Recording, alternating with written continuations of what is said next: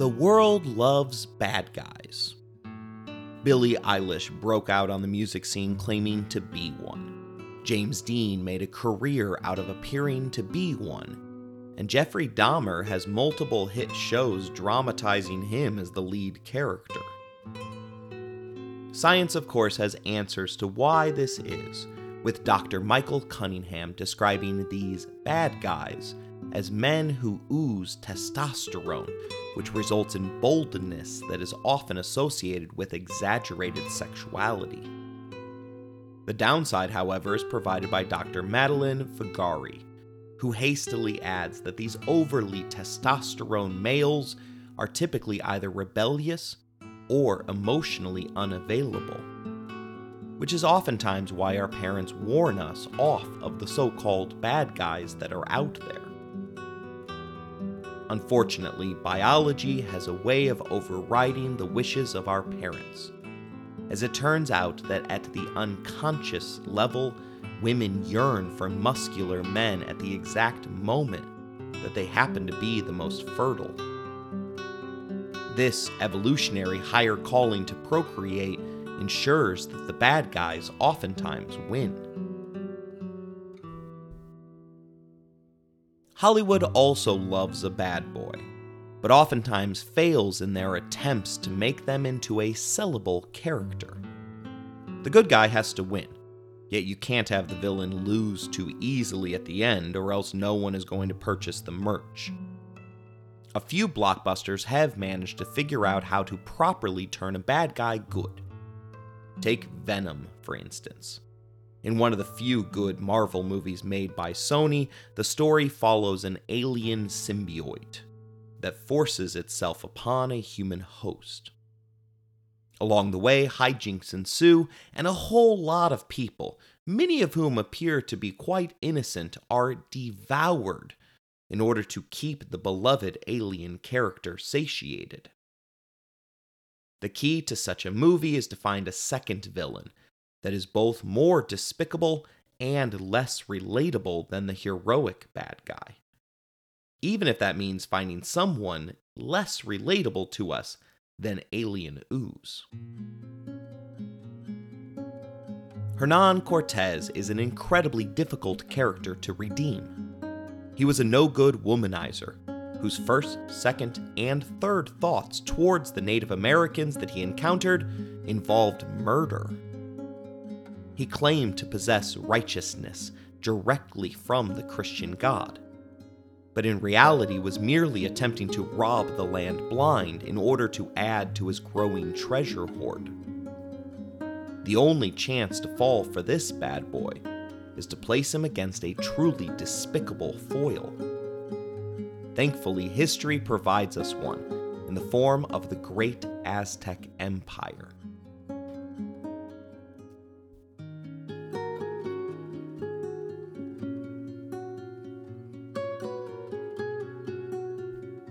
You're listening to Empires, Anarchy, and Other Notable Moments, a podcast designed for deep dives that assist in the teaching of history.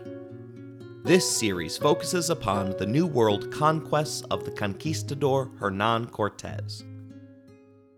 Episode number 2, History Loves a Bad Boy.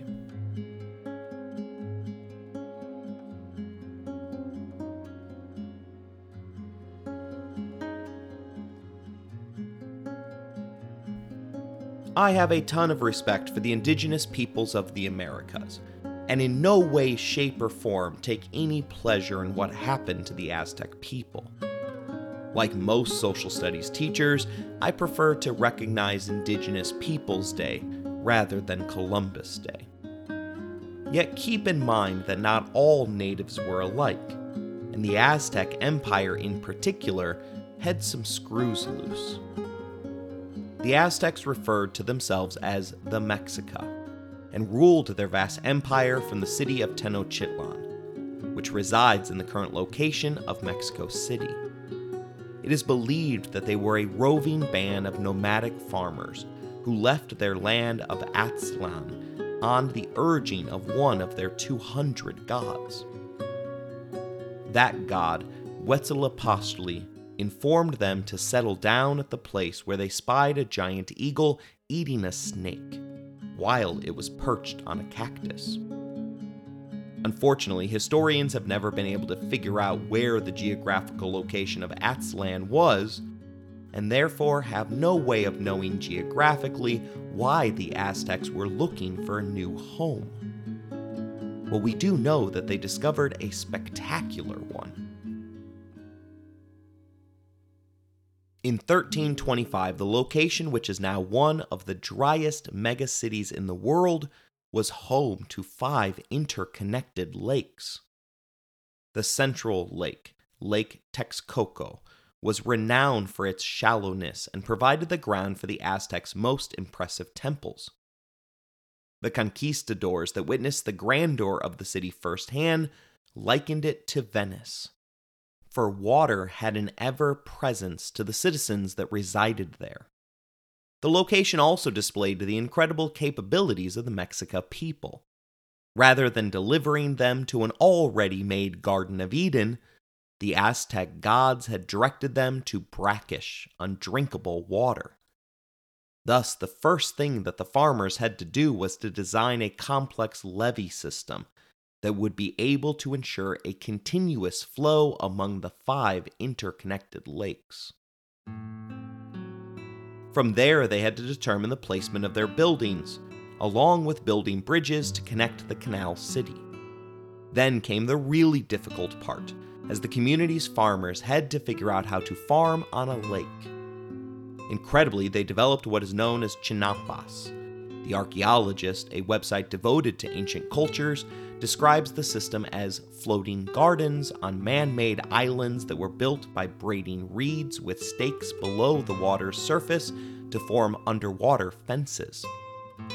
These fences would accumulate soil and aquatic vegetation up until the topsoil layer was exposed on the water's surface.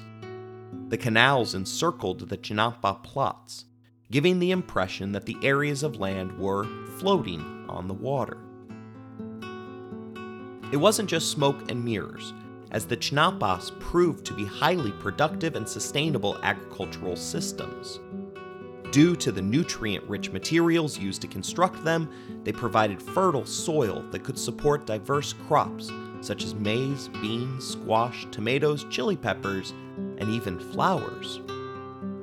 The water surrounding the chinampas provided a natural irrigation system, reducing the need for burdensome manual watering methods. Moreover, the canals between chinampas were home to fish and aquatic birds, creating a balanced ecosystem that supported both plant and animal life. Today, the system that the Aztecs relied upon has been modernized and is seen as one of the possible solutions to one of the looming 21st century environmental crises. Nicknamed aquaponics, the urban farming technique avoids soil altogether by growing vegetables within indoor fish tanks, whose waste subsequently fertilizes the crops. The American cities of Detroit and Baltimore have been leading the way in hopes that this Aztec-inspired system can help to eliminate urban food deserts by providing fresh, healthy, affordable protein and vegetables. Food grown in this manner also avoids all pesticides and herbicides, which, along with animal waste, traditionally run off of surface farms to collect within our aqueducts, rivers, and streams. During their time atop the Mesoamerican hierarchy, the Aztecs offered their citizens a universal education. Girls focused on domestic work and ended their schooling at the age of 15. Boys continued for 5 more years at a boarding school that, similar to the Agoge in Sparta, was designed to provide yoltlete, or a heart of stone, which was deemed a necessity for all elite warriors. While soldiering was the most desirable profession, the boys were also taught architecture, math, painting, and history. A number of unique punishments were available to the teachers to encourage the young men to pay attention during lessons. The organization How Stuff Works informs us that at the age of 9, boys that were misbehaving could be pierced with cactus spines. At age 10, they were forced to inhale the smoke from burning chilies. And by age 12, they could be bound and forced to remain on a cold, wet mat for an entire evening. These punishments evidently got the job done far better than my limited ability to assign detentions, as the Aztecs' physicians knew of more than 180 different herbal remedies for the world's known diseases. Unfortunately, they were fully unaware of and lacked treatment for a number of zoonotic and sexually transmitted diseases which would arrive alongside Hernán Cortés and his conquistadors. While many of the treatments have been proven scientifically valid, others wouldn't make the cut on WebMD. Take, for instance, the prescription for heartburn, which involved drinking a concoction of gold, turquoise, red coral, and the burned heart of a stag. I would also go to great lengths to avoid a headache, knowing that the cure involved making a cut on the patient's skull with an obsidian blade. Sadly, none of their cures involved hot chocolate, which was a drink enjoyed by the Mexican nobility of the 14th century empire. They were also the first to discover how to dye cloth red, utilizing a local beetle for the coloring process. Incredibly, 70,000 insects were needed for every pound of dye produced. Although gold was far more interesting to the Spaniards, the discovery of red dye became a closely guarded secret, allowing its production to serve as a pillar of the Spanish economy for the next 300 years. How Stuff Works reveals that the dye was so expensive that it was used only for the red coats of officers in the British Army, and the bright hue contributed to the awe that the Spanish cardinals and Inquisition inspired in Spain. The use of betel acid for red dye is yet another trick that we have utilized in the modern world, as 10 years ago, Starbucks revealed, to the chagrin of vegan hipsters everywhere, that the strawberry cream frappuccino was utilizing the shells of dead beetles in order to achieve its Instagrammable red hue. In the angry aftermath of the revelation, they switched to red dye, which, while it's not as good for you, I think we can agree that it is far less gross. I could continue on with the achievements of the Aztec people, but that would go against what I claimed in this episode's introduction.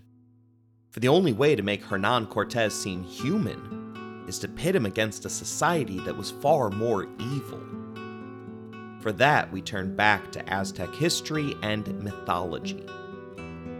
We aren't sure why exactly the Aztec people were forced to become refugees, desperately searching far and wide for a hungry eagle on a cactus. But we know for sure that they were quite late to the party. Land in Mexico can be quite fertile, but there are huge patches of it that, even in our modern world, qualify as a desert. The educational website Superprof tells us that during their wandering, they were forced to beg a powerful king for a small portion of difficult-to-farm land.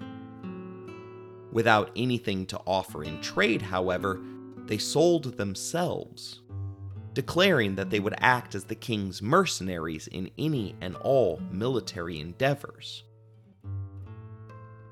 Land in exchange for military service. That feudalist idea is a great deal, at least until the king declares war on an equally powerful neighboring nation, which apparently happened almost immediately. The Aztec refugees, however, were successful in the fight, but perhaps were a little too successful, for they grew quite brash in the aftermath of their success. The king sent his daughter to reign in the upstarts living within his realm, but as soon as the princess arrived, the Aztecs apparently flayed the young woman to death in order to satisfy their god Xipe Totec, a god which oversaw agriculture, the work of silversmiths, deadly warfare, and the 4 seasons. We weren't there to serve as witnesses, but it's pretty safe to assume that most parents don't enjoy finding out that their daughter has been systematically peeled apart by your employees. In outrage, the king drove the Mexica from his lands and sent them on their sojourn into the desert. The pantheon of Aztec gods had a tendency to get the Mexica people into a lot of trouble, which is where we turn our story back towards the Spanish conquistador Hernán Cortés for a moment. His personal house standard bore the phrase, "Brothers, let us follow this cross of true faith, for by it we shall surely conquer." He wrapped himself in religious righteousness, in part to appease King Charles I, who utilized the divine right of kings to justify his absolute rule.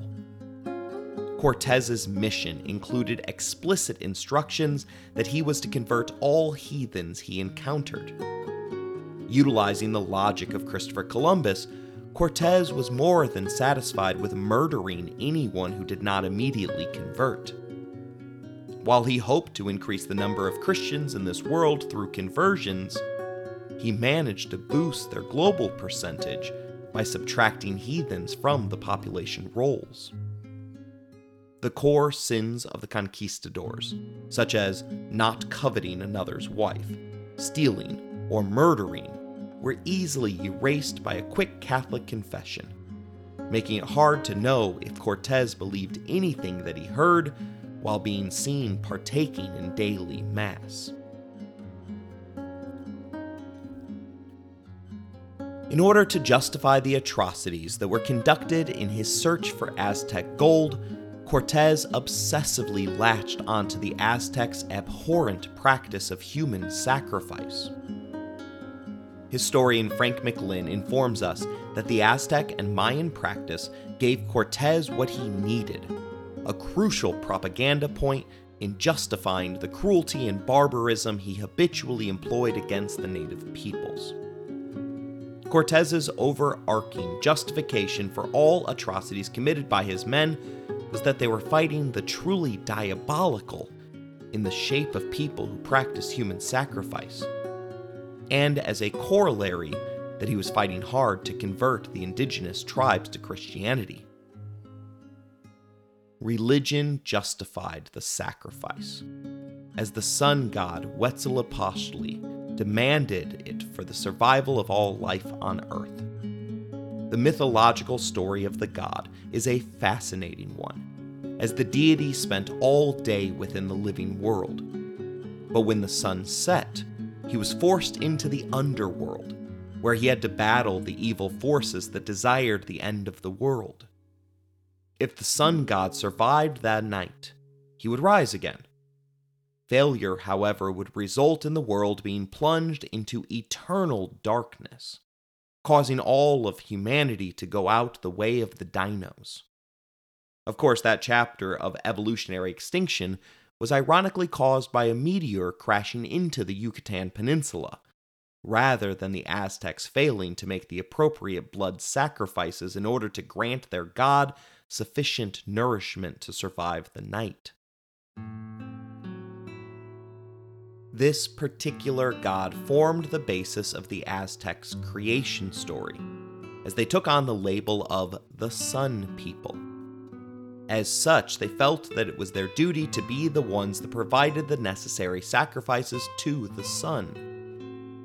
According to the mythology, it was an honor to be one of those sacrifices, at least initially, as the belief was that the victim became a part of the glowing orb of light in the sky for 4 years, before then being transformed for the rest of eternity as a hummingbird.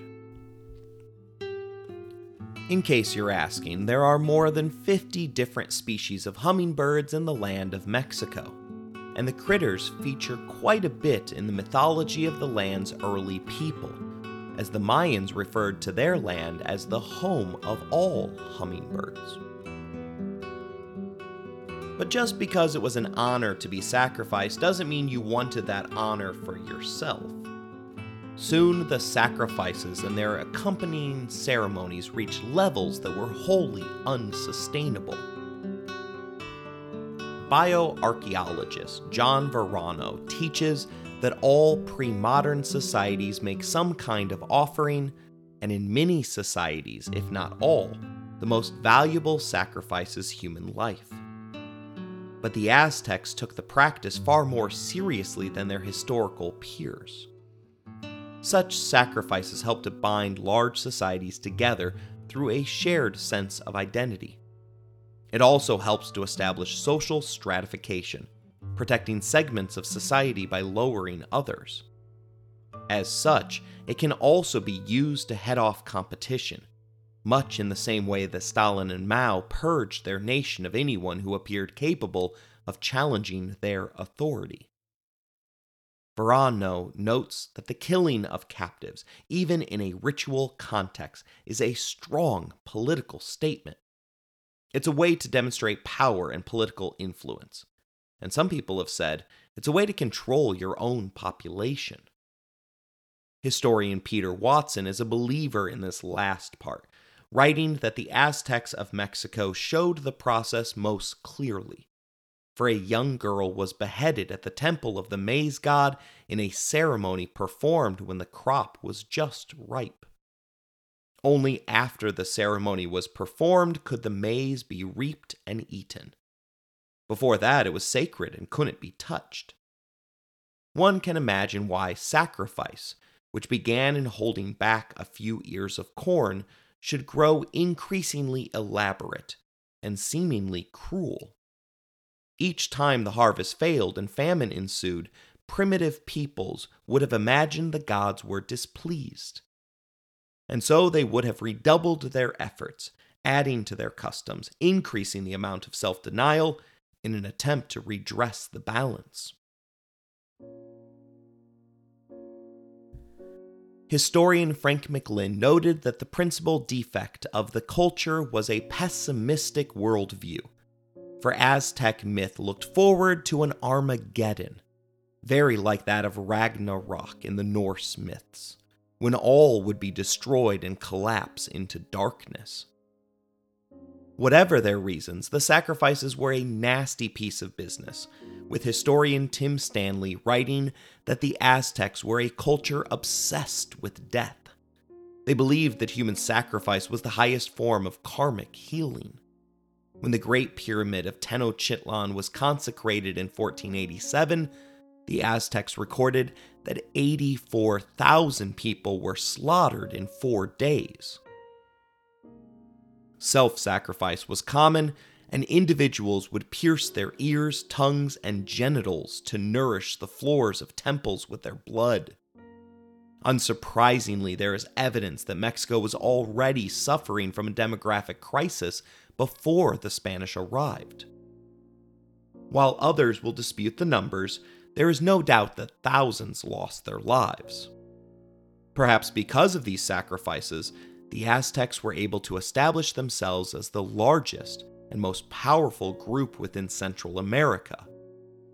Indeed, at the moment that Cortés came to the capital, Tenochtitlan was larger than any city in Europe, except for Naples and Constantinople.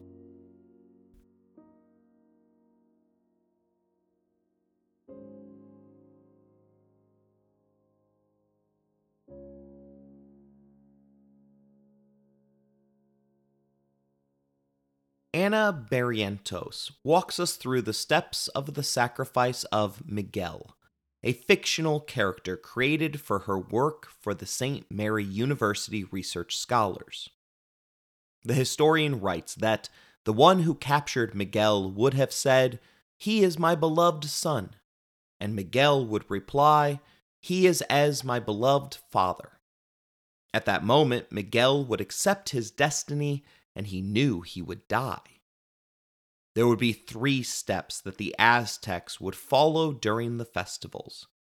The first step was the incarnation, which was the beginning of the sacrifice, and during this time, Miguel would be painted and dressed up as the god they were going to sacrifice him to. After that, there would be a waiting period, which could last up to a couple of days, months, or even years. During the waiting period, the community would take time to pay homage to Miguel. He would be paraded around, and there would be people dancing, singing, and overall just celebrating Miguel. The second step was the sacrifice. The beginning stages of the sacrifice were all different, and it depended on how the victim reacted. There were different ways victims were taken to the top of the temple. Sometimes they were carried up in litters. Sometimes they were carried on the shoulders of the priests. In other sacrifices, depending upon the amount of cooperation obtained from the victim, they were dragged fighting and struggling or fainting with fear. At other times, they marched proudly up the 3 flights. Since Miguel was captured and knew he was destined to die, he would walk up the stairs himself. He chose not to play the flute walking up the stairs, but other victims could choose to play the flute and break it while walking up the steps. Continuing his role in the sacrifice, Miguel would see 4 to 6 priests standing there waiting for him.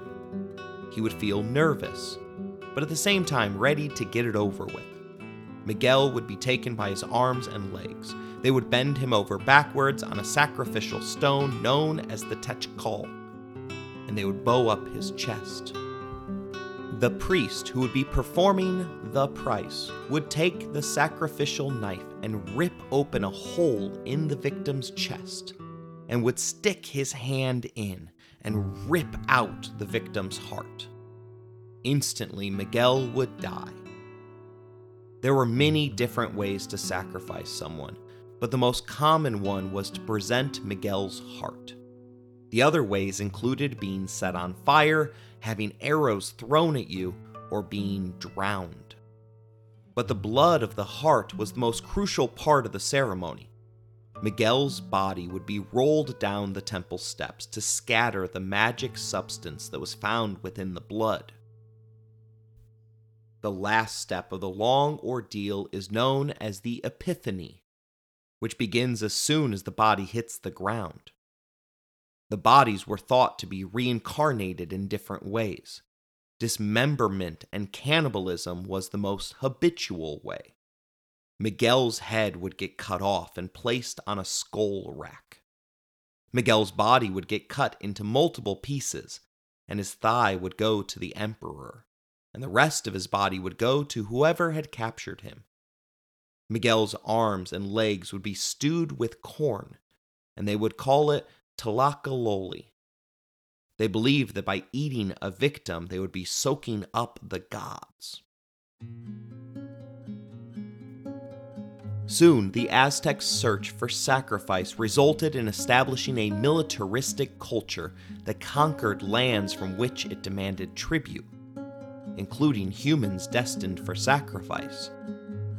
As stated before, this in many ways allowed the other civilizations a chance to buy in to the shared identity of the Aztec Empire.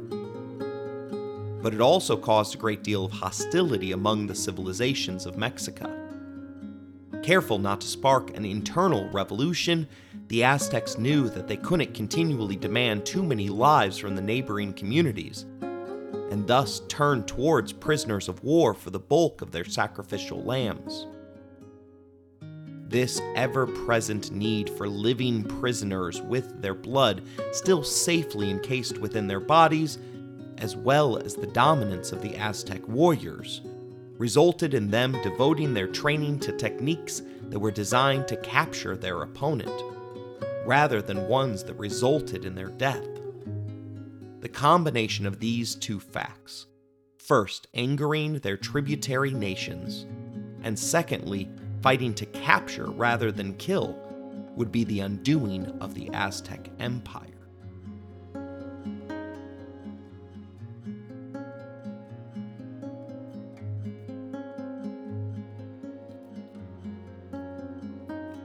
For this next part of the story, I need you to rid yourself of the notion that the Aztecs mistakenly believed that Cortés was a god. McLynn informs us that there has been a long and persistent myth to the effect that the Aztecs regarded the conquistadors as supermen, and Cortés as a returning god, perhaps Quetzalcoatl, the feathered serpent whose secondary form was that of a pale warrior. The idea of the Spaniards as gods is a later invention, a myth spun to the Indians by Christian friars to help legitimize the rule of the King of Spain.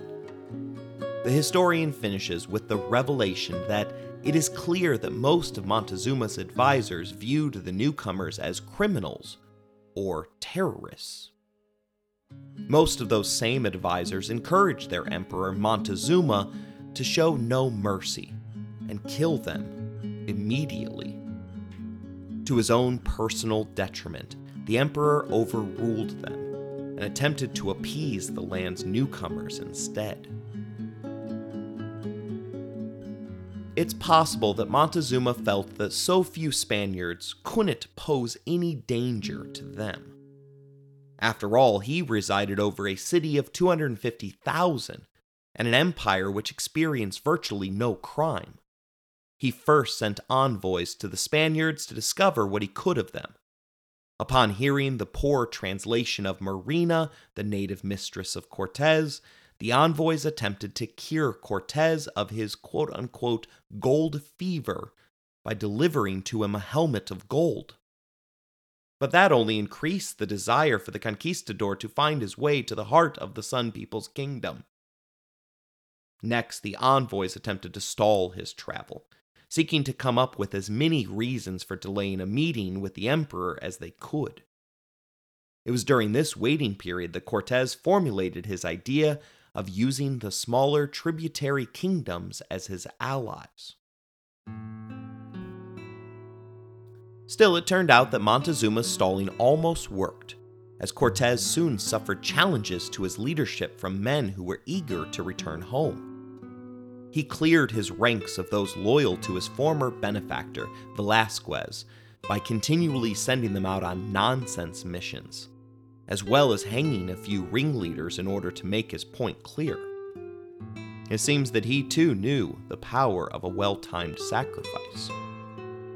He privately approached the Totonacs, encouraging them to stop paying tribute to the Aztecs. It was here that he ordered all of his ships beached and destroyed. But the act has become more exaggerated as time has gone on. The story is that Cortés burned his own ships in order to make his men realize that this was the only course that would result in survival. There could be no retreat. Yet in reality, the ships were merely disabled, which would prevent another person from seizing them while Cortés was away. In other words, it was the modern-day equivalent of locking your car doors while out shopping. After all, Hernán Cortés intended to spend his stolen gold in Europe, not in Central America. Beginning with the Toltecs, his small group of conquistadors would march on Tenochtitlan in order to secure the empire's gold in the name of the King of Spain. 1/5 would be sent to Charles, while the remaining 4/5 would ensure that the conquistadors could guarantee their own futures through their ill-begotten accumulation of generational wealth. McLynn tells us that it wasn't going to be an easy feat, as grim obstacles lay ahead, including a 250-mile march, first through low-lying tropics, then through a 5,000-foot pass into a range of temperate mountains, then across another plain, and finally an even more strenuous set of mountains, which they would have to cross at 13,000 feet, before disembarking on the plain that lay before the lake of Tenochtitlan. One can imagine a number of geographical locations where the militaristic Aztec Empire would have been able to easily ambush and eradicate the 300 conquistadors, which had arrived via the sea. But that attack never happened, due to cultural misunderstandings. For you see, the Aztecs would have expected a formal declaration of war from the Spaniards, whose name literally meant the conquerors. But Hernán Cortés only made known that he was coming on an embassy. Thus, in order to maintain his honor and legitimacy, Montezuma believed that he was unable to attack them.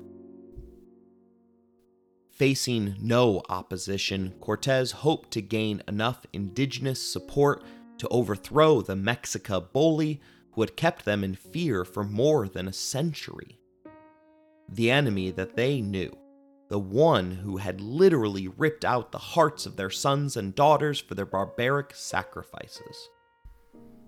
The group that was essential to such an endeavor were the Tlaxcalans. We will examine how Cortés convinced them to join his efforts to overthrow the Aztecs in our next episode. I hope you enjoyed today's episode. If you want to interact with the show, you can email us at resourcesbylowry@gmail.com. If you would like to financially support the show, please look in the show description for more information. As always, thank you for listening, rating the show, and spreading the word.